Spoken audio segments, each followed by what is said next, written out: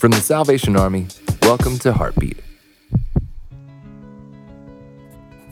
In the Bible, we find these words written by the Apostle Paul. Forgetting the past and looking forward to what lies ahead, I strain to reach the end of the race and receive the prize for which God, through Christ Jesus, is calling us up to heaven. Look, life can be full of hiccups, setbacks, disappointments, and mistakes. It's part of being human. But are you dwelling on past mistakes, or are you allowing God to heal, to help you learn from them, and to continue the race ahead?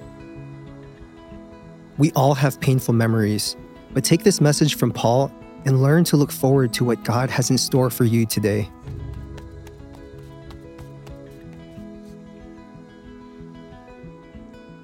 For more episodes of Heartbeat, visit salvationarmyradio.org.